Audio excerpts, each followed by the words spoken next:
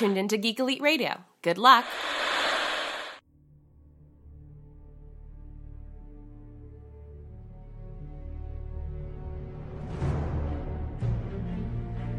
The future comes, and now my watch begins.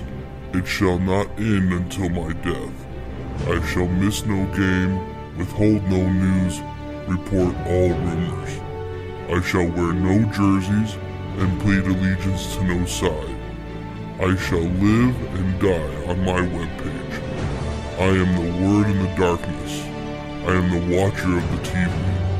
I am the megaphone that informs the realms of geek. I pledge my hands and name to the Geeks Watch, for the geeks and all the geeks to come.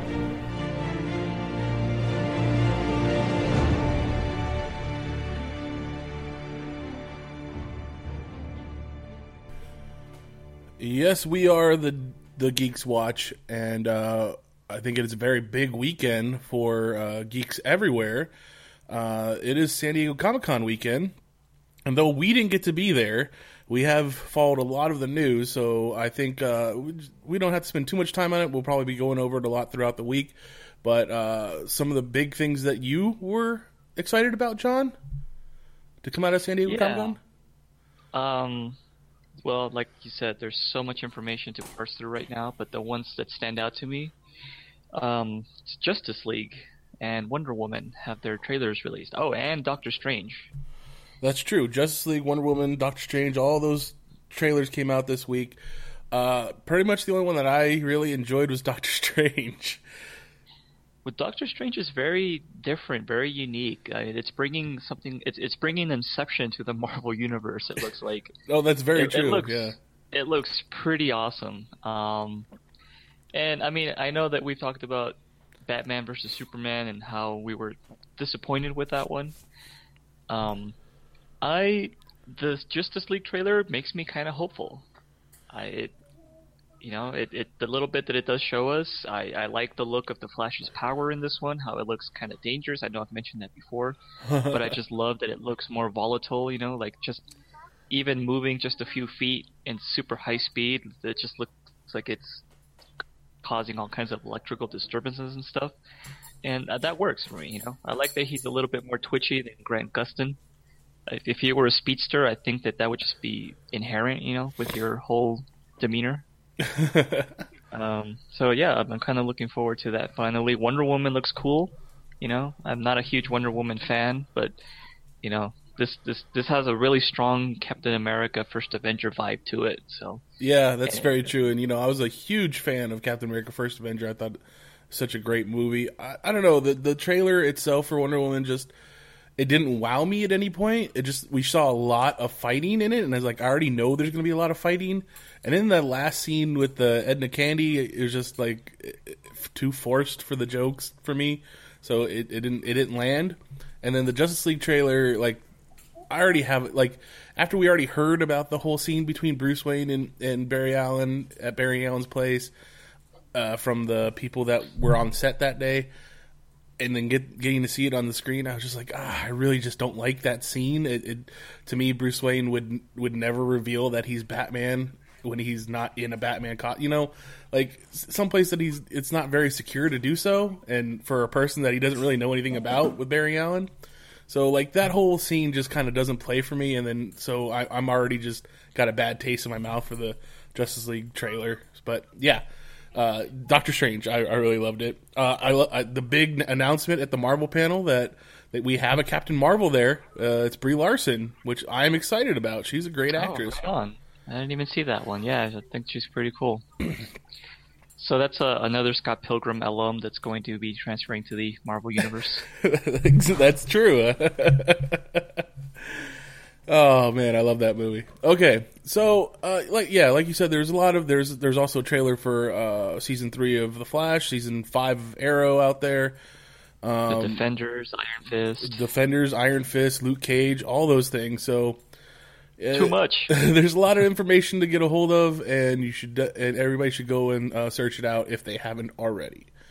But also, I just want to throw a real quick shout out, Caesar, my friend since 7th grade. you're one of the coolest dudes I know. I love you. But right now, I hate your fucking guts because you got to take selfies with David Ayer and you got to high five the cast of Suicide Squad. So, a pox on your house, but hey, good for you. I love it. Yeah, everybody that got to go this year, I'm not a fan of you, so cool. But like we were trying to say, we need to get over with this season finale episode. Hopefully we can get it all done in an hour this time. We're not going to do a lineage. We're going to go straight into the episode. So, if you're okay with it, John, let's go ahead and talk about Jaime Lannister and Bronn at River Run. All right. So, we jump to the Freys celebrating that they have retaken River Run once again. And they're having a nice little banquet. You know, the Walder Frey, as usual, at the head of the table, I guess you could say there, and everybody else just kind of minding their own business. And so Jaime and Bronn are just kind of talking about like the goings-ons and how he just wants to get back home already. And Bronn points out, hey, like that serving girl's been kind of eyeing you. And Jaime's showing no interest. You know, obviously he's a one-woman kind of man, even if that happens to be his sister. And so he's like, whatever, you know, you can have it. That doesn't interest me. So Bronn goes on, you know, to see what he can score. Walder Frey decides to join Jaime, you know, just have a little chat with him, saying, hey, you know, thanks for the help. And Jaime just will have none of it. He's like, yeah, well, I hope you guys can actually hold on to it this time, because we're not going to be coming down every time you can't hold your own keep. Yeah, you know, Walder Frey goes into this whole thing about, like, you know, I was here when the Mad King was king, and, you know, I did this and I did that. And he goes, yeah, but you don't really do any of these things. We come and help you. We come and save you. We get these things for you, and you lose them, and then we have to come back and do it again.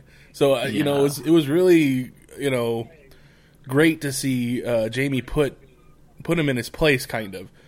But I also wanted to, you know, talk about, like, when he sees that serving girl, like, looking at him, it's almost like I don't know, to me it felt like he knew something was wrong, because he kept looking at her too, but he didn't look like at her in an interested way. It's just kind of like, it seemed like, oh, that girl looks familiar kind of way, because at that point I was just like, oh, who could that be? Is it supposed to be some kind of illegitimate child of his or something? Or, you know, I don't know, just it was very weird, and it was played off really well, I think, by the actor. Yeah, because you don't know what's going on in their head. To me, I was reading it like, you know, yeah, somebody who's highborn and obviously comes from a wealthy family. They're used to getting, you know, unwanted attention in that way, where they're like, oh, you know, this guy's rich, and, you know, we could probably get something out of him, you know. And he's just used to that kind of attitude, I suppose, and was like, well, whatever, you know, I don't have time to deal with this right now. Like, I'm guessing for, like, you know, the highborn, sometimes it could be a fun little game that they play, you know, when they go, oh, I have a fan. Cool. Let's see what I can do with this. But, yeah, I think he's just done and just didn't care at all. It's like, whatever. You can go after it yourself, you know? So, like you were saying, though, with the whole one-woman man, in the few episodes before this one, we saw him and Brienne of Tarth exchange words, and obviously when she's going down the river, he's looking at her in a certain way. Do you think he still has feelings for her, or was there ever feelings for her there? Well, I think he really cares for her. I don't necessarily feel like he's like in love with her romantically. But he happened to gain a whole lot of respect for her because, you know, they earned it from each other. You know, like she bested him in a fair duel, basically, and that wasn't something he was used to. You know, he was usually the winner, or people would just be too afraid to let him win, to lose to, or to beat him. To beat him, yeah, because there could be, you know, repercussions. And, you know, she was like, yeah, you're a legit person. You know, you're not a suck-up. You're not someone that's hungry for power. You legitimately have a sense of honor. And I think that was kind of refreshing for him. And it sort of reminded him of what he was supposed to be all about, being in the Kingsguard and all that. So it's more like he just kind of hopes that nothing happens to her, you know, like just looking out for her. But not necessarily that he wants to be like her, you know, husband or something. So what about on the other side? Do you think Brienne of Tarth has feelings for him? Also, no. I think, like I said, it's more of a mutual respect. She certainly had feelings for Renly. But that was like a different situation where it was because he was like the first one to ever show her kindness when she was young. So she sort of developed an infatuation with him. And the only way she could truly express that would be to just kind of devote herself to him the only way she could, which was, to be like one of her Kingsguard. Okay. Or one of his Kingsguard. Right. So as we were speaking, this is about Walder Frey and him being way too cocky for not being as good of a king as he thinks he is. Skip down the line a little bit, and the serving the serving girl is feeding him some pie, and he's calling out to his sons. Yeah, and they're nowhere to be found, and the serving girl's like, "They're already here, my lord." And that was actually the first hint. I didn't catch it right away, but upon rewatching it, there was an interesting little callback. If you remember when she was Tywin's serving girl for a short period of time, he saw through her facade that she was just a commoner. He says, "You're highborn, aren't you?" And she was like, "Yeah." And then she made up some house, that was plausible, so she didn't give away that she was a Stark. Right. And he was like, "Yeah, I could tell because a lowborn girl wouldn't say my lord; they would say milord." Right. And that's exactly what Arya did in this case. She said, "Oh, they're already here, my lord." That's true. I guess I didn't pick that up until you mentioned it, but yeah, that is a good callback to that time. What was that? What was the name of that prison castle that they were at? Oh, that was at Harrenhal. Harrenhal, okay. So then, yeah, she makes it. No, so did he had already had a few pieces of the pie? Is that what it is? Yeah, it looked like he'd already taken a few bites, and that's what he was wondering, like, where are they at? And so she says, "Oh, they're already here." And he looks around, like, what are you talking about? There was like a completely empty dining hall. And she says, "Here," and she points at the pie. To which he's like, "What?" And starts to like lift up the crust, I guess, at the top layer. And you see a dirty nail attached to a thumb or something. It's like, whoa, what's going on here? And sure enough, she then just starts talking, goes into like a little creepy monologue of like, Black Walder was particularly difficult to carve. And that's when Walder Frey is like, "Oh man, I better get to stepping," And I think that was the point where she then reveals it's actually been Arya this whole time wearing a face. Which, I have to say, although that was a cool reveal, where did she get that face? I was just about to ask you the same thing. Does that mean she killed some serving girl at the River Run and put her face on? Did she steal that face from the Hall of Faces before she left? Yeah, I mean, it looked like she just left. I didn't see her take anything from there, and we mentioned in a different episode that it seemed like the face changing part where you do it just by running your hand over, that was like a more advanced technique that you have to be like a black belt faceless man in order to do that, basically, or like learn some magic. Right. Because both Arya and the waif were able to switch faces, but like physically do it, like they were basically wearing masks. Right. Yeah, they had to rip it off, kind of. Yeah, so it's like, I don't remember seeing her take a face off the wall. So what's going on here? I'm a little curious, but that little plot hole aside, yeah, a pretty cool reveal. Turns out it was Arya this whole time. So going back to the previous scene where that same serving girl was eyeing Jaime, I had a hard time remembering if Jaime was on her list or not, but she was probably just thinking, there's another person I could take off my list here, but the one I'm focusing on is Walder Frey. But, she was just kind of keeping an eye on him, just in case the opportunity arose, I suppose. I imagine it was more keeping an eye on Jaime just because she still thinks of him as one of the best swordsmen, around. So, because she hasn't been around to know that, maybe she doesn't know that he's missing a hand, or that he's kind of lost a little bit of his confidence in his fighting. But I don't think of any situation directly why Jaime Lannister, other than being a Lannister, would be on her list.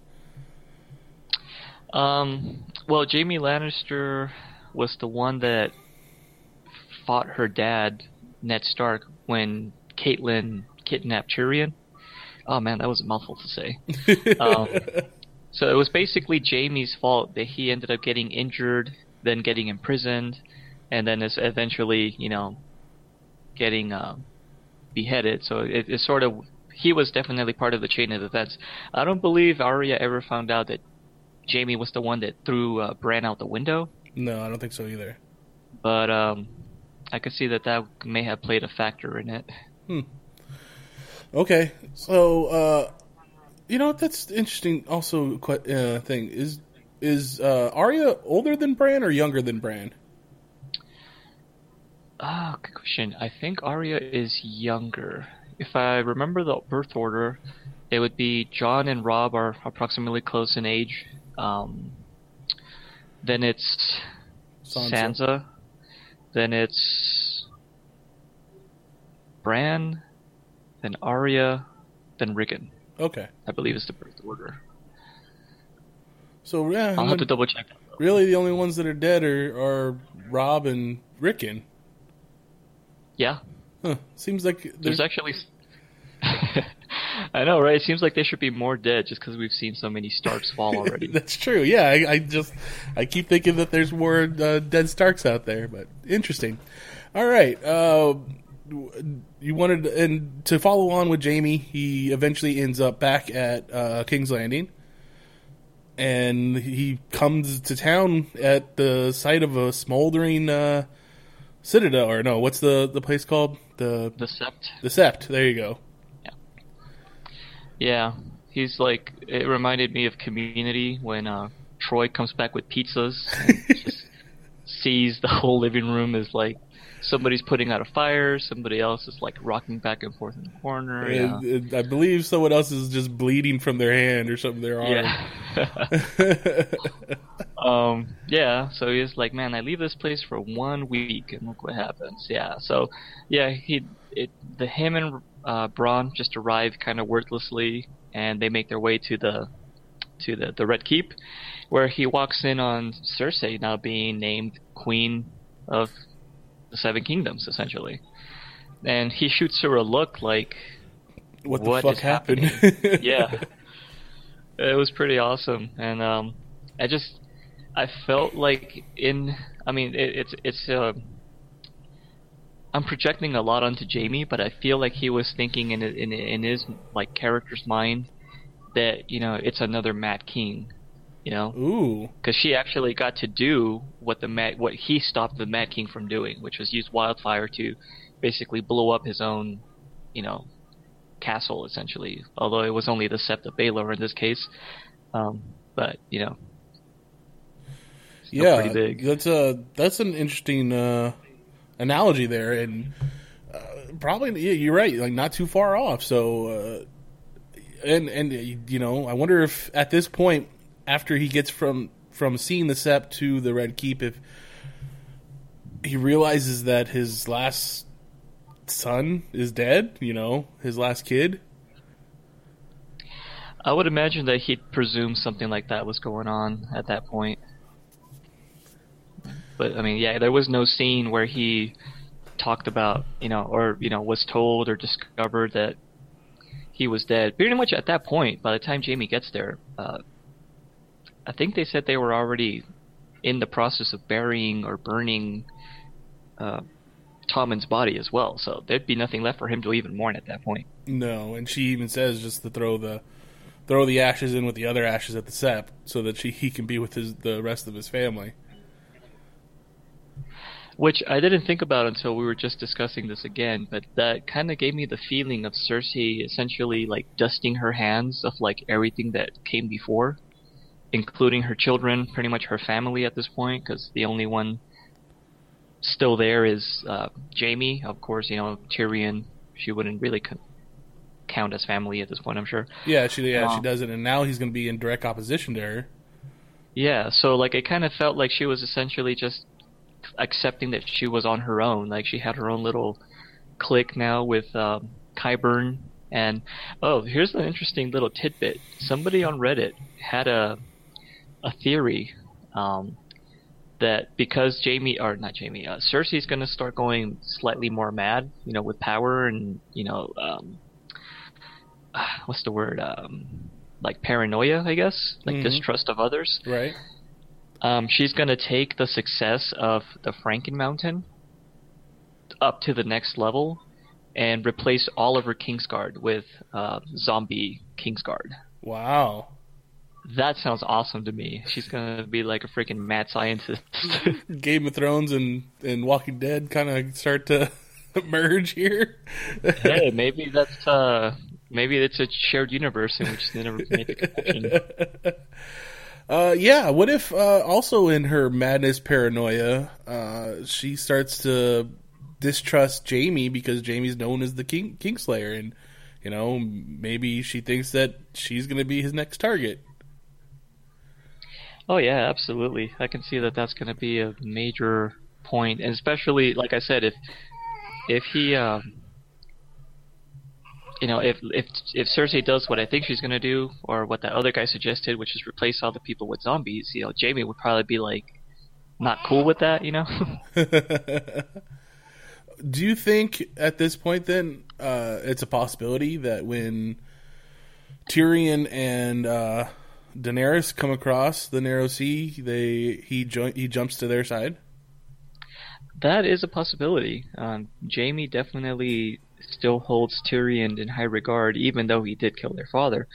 He kind of understands why it happened. Like their father was a jerk. Right. I could see that happening. I could definitely see Jaime being the one to, as part of his story progression goes, be the one that has to stop Cersei directly, because it would be pretty interesting poetic justice. Yes. But I don't know if he'd switch sides. I think it'd be a situation at this point where he would grow enough as a character, where it would be more of like a dual sacrifice situation where like if he stops her, he knows he's not going to get out of it alive, essentially. Okay, so where did you want to go to next? All right, let's head down to Dorne. Because then we have Olenna Tyrell, the Queen of Thorns, having a little parley with the Sand Snakes, who now seem to be in control of Dorne. And she's wearing all black, so this gives us the impression that some time has passed, because she knows that her whole family is dead now. She does, yeah. And that's the thing we've talked about quite a bit on this podcast is the progression of time in this show just seems always off. Like you have no real idea of how much time takes place between events and how long it takes to get to certain places and how information travels between place to place. Yeah, they're pretty loose. Especially with the next guest star that makes an appearance there, the old teleporting Varys. Yeah, he seems to. He always shows up right when you need him, unlike other characters. I do find it to be interesting that the chain of command or the progression of authority went to Sand. She's obviously a bastard since her last name is Sand. And, I mean, I don't know if it's just she took it by force or what, but how is she the one that's in charge now? Well, I figure there's no other descendants of the what were they? Martells. And since she was the next closest to him, in this case being his, lover? Baby mama? Yep. Actually, yeah, that's true. And she's not even the mother of all of them either. Oh, she's not?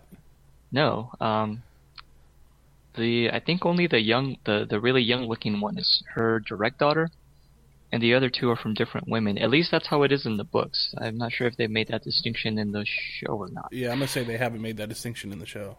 Okay. Yeah, so definitely I think only one of them was the daughter. But that being said, how they set it up in the first episode of the season, where she basically kills Doran Martell, and is all like, we're not going to have weak men again, or something to that effect. Everybody seemed to be cool with it, so it's like, okay, well, it sounds like they got it. They got this, and they're just running with it, you know. So I mean, obviously, with the death of the Red Viper, I can't remember what his name was in the show. Oberyn. Oberyn Martell. They have a hatred for Cersei Lannister, and now Olenna Tyrell has a hatred because the rest of her family was killed with her grandson, her granddaughter, and her son. Yeah. So it's like everybody's going against Team Lannister at this point. So, you know, the enemy of my enemy is my friend, and they're definitely putting their resources together. And as you said earlier, Varys is there representing Daenerys. I assume. I mean, it is Varys. He could be just playing two sides, but I assume he's there as a representative. Well, yeah, it seems like he's on the up and up as far as the what side he represents. It looks like he's definitely Team Daenerys. I mean, when Olenna's like, well, what do you guys have to offer? And they're like, you know, what you want. And then Varys makes this little dramatic entrance and says, fire and blood, which are the words of the Targaryens. And, you know, we then, from that point on, we go to Meereen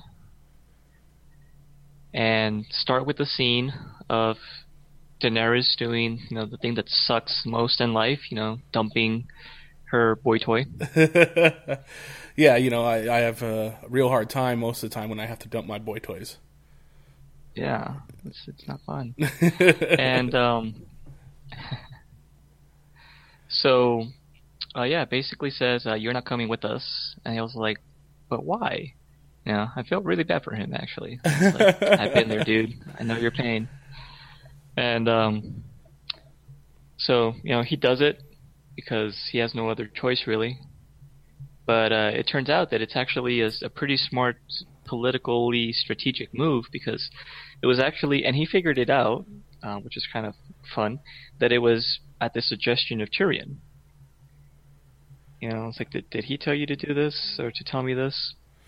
Yeah, I mean, I think maybe it's more he gets I don't know. The way I see it is that he gets the idea in his head that, or he gets the jealousy in his head that maybe Tyrion wants Daenerys for himself, and that's why he's convinced her to dump Daario. But I think you're right. It's more of a political move to not have Daario there, and he even goes as far as to be like, you know, I don't need to be in name your husband or anything like that. I'll just be the guy on the side. You can marry whatever highborn you want, and it's be fine with me. Just, you know, I want to be with you.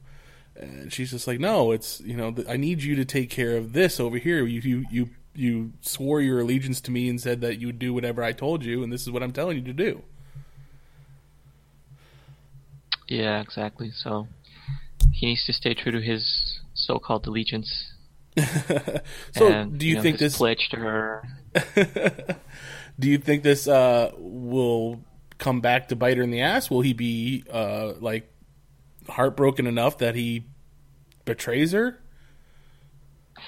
Well, that's a good question, because I think he's basically being left in charge of all of Meereen.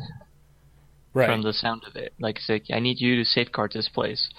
And Daario may be a good fighter, possibly even a good leader, but I don't think he's got, like, stewardship material at the level of, you know, having to take care of an entire kingdom like that. So that's going to be an interesting thing to see how that one plays out. Right. I think he might lose control of the place, or he might not care at some point, because he might feel abandoned. So, yeah, there's a lot of ways that can go. And, I mean, who knows? Maybe it'll even not just be completely written off, like, well, that takes care of that, you know, and move on to the next plot line.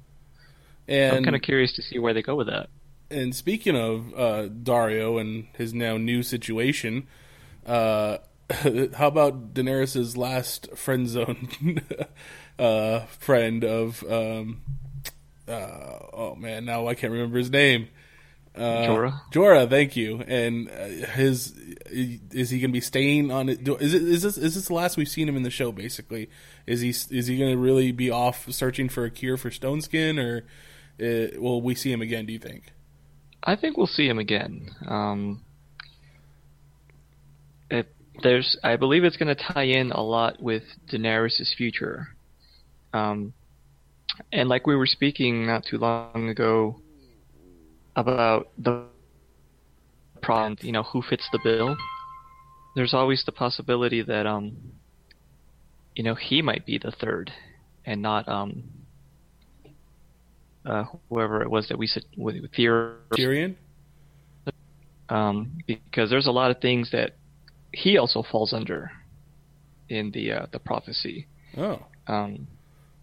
But it's a little harder to explain because I completely spaced on including him in the last one. But essentially, like, there's a lot of the stuff that happens to Daenerys could also technically be said to be happening to him. Oh, fair enough. If you stretch it a little bit. So we haven't seen the last of him for sure. And the next time we see him, he might even be like a superhero. And so then Daenerys walks into the other room, the room where the throne and Meereen is, or whatever it's called, and Tyrion is there waiting for her, and he asks her, did you do it? And she explains, yeah, I did it, and it wasn't easy. He goes, no, I wouldn't think it was, but, it had to be done. And she gives him a gift, which is pretty awesome. Yeah, it was a really cool little gift. It was the Hand of the King brooch, I guess, clip. And he was very honored by it. And I don't know if you caught this, but they've been doing this thing ever since he got to Meereen, and he's to talk to Tyrion or anybody that's in the meeting room there. Tyrion's always standing like on a couple of steps higher, which actually makes him taller than everyone else in the room. It happened when the came around. It happened when the Greyjoys came around. Daenerys was sitting down on her throne, but he was standing, but he was taller than they were, and essentially in a way also standing a little bit taller than Daenerys because she was sitting down. This is the first time since she's been back where he actually goes back down a level and he kneels before her, essentially admitting, like, yes, I'm devoting myself to you now, like, that is showing interesting. for the first time, like, his respect. I wonder how much of that is directing and them wanting to make something about Tyrion being tall or having to be tall or feeling superior, or if that's a thing that the actor Peter Dinklage has kind of started to request, because he's kind of he's the big star of the show. I think he might be one of the only ones that's been nominated for an Emmy, I believe. I'm not trying to say that he's got a big attitude or anything like that, but No, yeah, I get you. I want to say that it's definitely intentional. Okay. With some of the stuff that I've seen them do, I think they definitely pay a lot of attention to those kinds of visual cues that are a little more subtle. So I also had a question when she's pinning the brooch onto him. Is the finger always pointed down? Like back when he was the Hand of the King for Joffrey? I think so. I mean, from when I've seen it, it always looks like it's kind of pointing downward. Okay. And I want to say there's been a few times where I've seen it kind of at a slight angle, but that might be more due to the clothing than how it's supposed to look. But yeah, it looks like it kind of goes just straight down. Okay, I didn't remember because I don't know, for some reason the way that she pins it onto him, it really focuses on it being pinned. Well, I mean, obviously they want to focus on the fact that she's pinning it on him, but for me it just really caught my interest about the fact that it's pointing down, and I couldn't remember in the earlier seasons when you see it back at King's Landing if it's pointed in a different direction. Yeah, it actually looks really pretty much exactly like the one that I remember seeing from the earlier seasons. Yeah, I thought the same thing too. It was like she says she got the people there to make it. Yeah, and then she's like, I don't know if they got it exactly right. And I'm like, dude, it looks exactly like it's supposed to. And know for a fact because I actually have one of those somewhere around here. I received it as a gift one time for like my birthday or Christmas or something, and I'm like, oh, cool, you know. And I think at that time, who was the Hand of the King at that time? It's probably Tyrion, as a matter of fact. But yeah, I remember. Oh, this is cool. I'm wearing the Tyrion pin. Well, that's awesome. You deserve one, so I'm glad to hear that. Yeah. I don't know, though. It has a slightly different connotation in our culture, I think. The finger? The hand. Okay. Why? You just have to have a interesting. It's a stupid joke, but okay. it's and this might only be within me and like a really particular select group of of friends, but it kind of sounds like if they tell you, oh, you got the hand job. It's like, oh, yeah. No. Okay. So anyway, yeah. So from there, moving on. From there, that's when we see her getting on the ships and sailing towards, we have to assume is Westeros, right? Well, I mean, we definitely know she's sailing away from Meereen. That's about as much as we know, and we presume she's going to Westeros. So that leaves a pretty open to interpretation as to what exactly is going to happen, because you still have, before they can actually reach King's Landing and start full-on fighting, they're going to have to go somewhere else first. I don't know if that's going to be Dragonstone or maybe some of the other kingdoms like Dorne. You know, I'm sure they're going to start amassing the army away from King's Landing and then work their way up there. I was thinking that right now too. Obviously with and we saw Varys is now back with Daenerys on the boats because he's got his teleportation powers. But do they go to Dorne to meet up with the Martells and the Tyrells? Are they supposed to meet somewhere else? Does she need to go to Braavos at some point and talk to the Iron Bank there? I don't know if that makes sense or not, but apparently you have to talk to the Iron Bank if you're going to run a kingdom.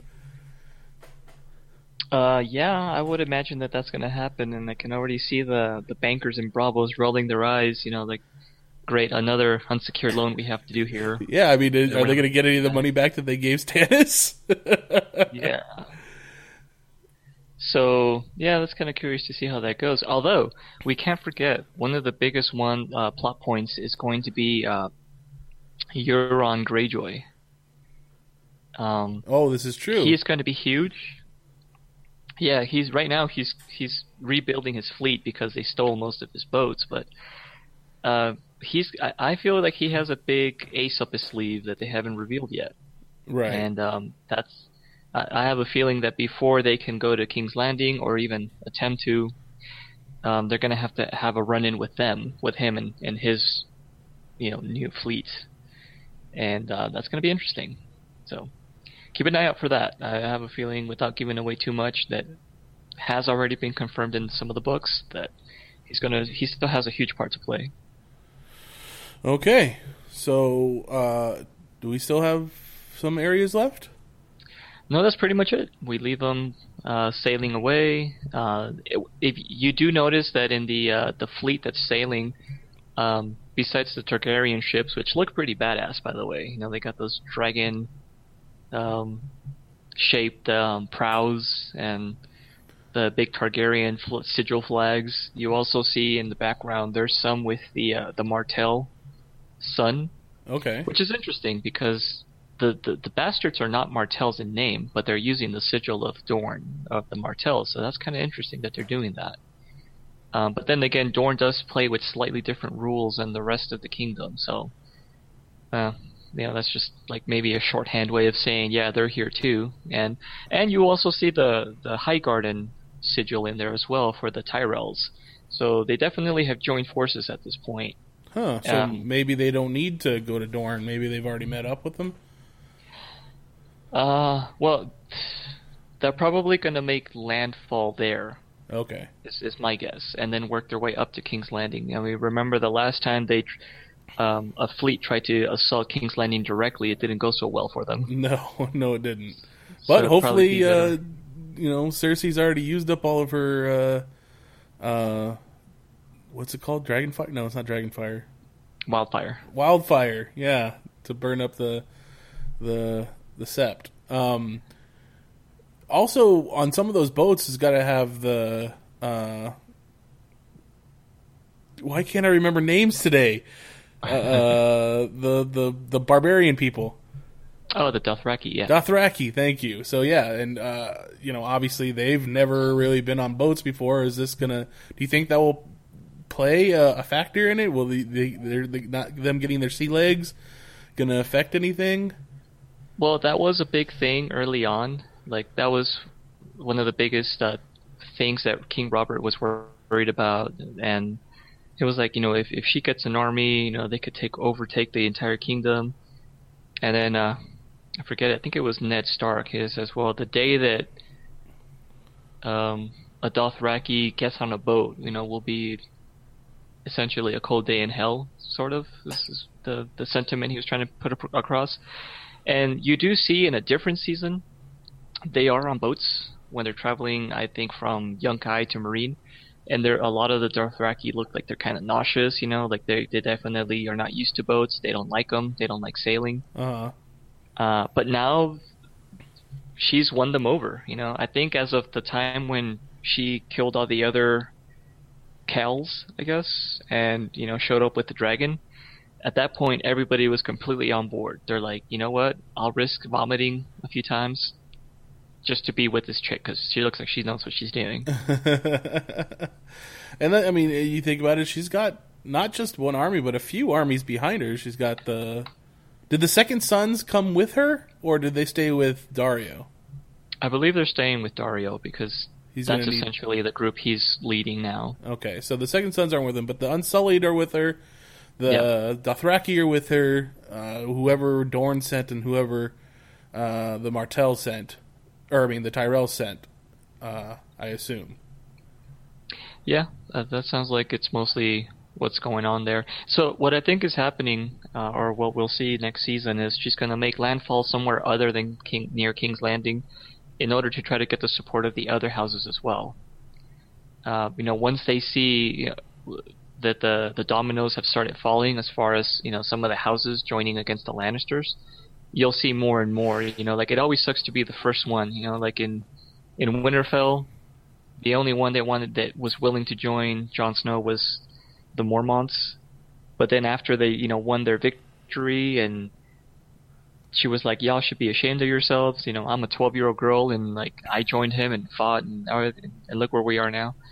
So, once you get the ball rolling with the houses joining, then it just becomes easier the further you go into it. So what she's going to want to do is get as many houses on her side or back on the side of the Targaryens, which a lot of them, they say, are still loyal to the Targaryens. They just don't have a choice in who to show their support for if they don't want to get executed, basically. Right. But, once you have a strong Targaryen leader back on Westeros, now the only point that might strike a nerve with the houses is the fact that she's a queen who has no king at this point. Again, that's the reason why Daario's not coming along, because she knows that marrying somebody might have to be a compromise she makes, which, hey, Jon Snow's single, but they're cousins. But they're Targaryens. So it's not unheard of for that family. Oh yeah, at this point they're practically strangers, they're so far removed at this point. So yeah, I see that could be rallying. Basically what I'm saying is you're not going to see a huge battle. Oh, as a side note, it has been revealed that next season, not only is it going to be delayed due to the fact that they need to wait for actual winter for them to start filming. Interesting, Yeah, because usually they film in summertime. Yes. And so now they need to push it back, so we're not going to be seeing Game of Thrones for at least 2 or 3 months later than normal. We're also not going to get the full 10 episodes this coming season. It's going to be 7. Because it was only supposed to be 1 season left, or they decided to make it into 2, or what? That's what it sounds like. It sounds like they're doing a 7-episode season 7 because there's only supposed to be 7 books total. But also, and if they do make an 8th season, they've already speculated it's probably going to only be like 3 episodes. So essentially, it's going to be like a movie. Ah, okay. Well, that's... Well, yeah, we gotta and not only accept that, what we get, right? What's that? So you gotta accept what we get, right? Pretty much, and also one of the reasons why they're cutting 3 episodes out of it is I believe the budget next season is going to be so huge they just can't do that many episodes, and that's kind of a double-edged sword because it means that we're going to see some really, really cool effects and battle sequences. I remember seeing that the Battle of Blackwater was probably, like, up until that point, was the most expensive episode they ever filmed. Because, I mean, not only did it use a lot of CGI, but there was also the part of it that was practical, that was super expensive, And so I'm kind of for it if it means that we're going to get more quality at the cost of, more quantity. Yeah, I'm kind of for that too. I think I like that. And as long as it's good, then it's good. Yeah. So, I mean, bittersweet news, but, hopefully it's worth it. All right. Well, we got through the episode. What's anything else you expect for next season? Like what you really hope to see? What you think you're gonna see? Well, I don't know if it's giving away anything because with Game of Thrones it should be expected, but I did see that they had a sizzle reel of Game of Thrones Season 7 being in production from Comic-Con. You don't see any footage from the show itself. You just see kind of behind-the-scenes stuff, like the craftsmen working on props and costumes. And I did notice an interesting scene where you see somebody painting those little rocks that they put on people's eyes when they're dead. Mm-hmm. And there was a lot of them that they were painting. Oh, wow. Well, so, there you go. Expect a lot of death. Yeah. Again, it's Game of Thrones, that should go without saying, but it was just kind of interesting to see that little visual of like, wow, they need a lot of those next season. So something's going down. So, with Game of Thrones being the fact that it's kind of another dimension or another world that's not supposed to be our own because you have summers and winters that last for years, I kind of get this feeling in the back of my head, and I know they would never do it because no one's really ever done it since what was that show, Dallas? But what if like it all ends up being some kid's dream or something, or like it's the toy box, like that episode of the Twilight Zone where it's the kid's toy box and that's what's going on. We're just seeing his imagination playing with these toys. Yeah, I like the theory that's similar to that, where early on in like the first season, Bran is talking with his grandma, and she's telling him about legends and stuff, and then Robb comes in and says, "Yeah, I mean, her stories are cool and all, but I mean they're just stories. One time I asked her why the sky was blue, and she said it's because we live inside the eye of a blue-eyed giant. I'm actually kind of hoping that that's what this turns out to be. Like, you see the world start to like collapse around them and just fall apart, and then like you zoom out of the world and you see like a dude just scratching his eye, like, oh man, this thing's been itching for a while. Yeah. So if they were to pull, I don't know, if they were to pull something like that at the end, and if it was me, I think I'd be kind of upset. This has all been inside of an eye or inside of a marble via Men in Black or something. I don't know. Oh, yeah. It'd be interesting. What I'm kind of hoping for seriousness this time is I hope that all of Game of Thrones is part of a shared universe, and that this is all like the history of a world that we'll see somewhere down the line. And the next iteration of it is actually more like sci-fi fantasy based. So like we'll still have the elements of magic, but it's a much more advanced world. So yeah, I kind of hope that like the next iteration has more sci-fi elements in it, and they make references to Game of Thrones. Like there was once a wizard named Samwell Tarly that learned how to manipulate fire with his bare hands or something. Like just it would be considered stuff of legend. Like those are just myths. Like how we talk about. Oh well, I mean, I was gonna say like how we talk about like Alexander the Great, but if you're saying myths, so it'd be more like how we talk about King Arthur and stuff. Yeah, or like the Greek gods or something. That'd be cool. See, and I guess I was the opposite. If they were to make another show or a spin-off show from this, I would like to see more of what happened before season 1 started, like stuff at when Ned Stark was young for the Tower of Joy. I made sure to say it the right way this time. Or even when Jaime killed the king, the Mad King, or anything even before that. So it'd be interesting. That's actually one of the most requested things that I've seen online. Is people really want to see the whole Robert Rebellion thing to give it context as to what exactly it is that set off the chain of events, some of the misconceptions, because some of the facts that people think they know are incorrect, as we've already seen.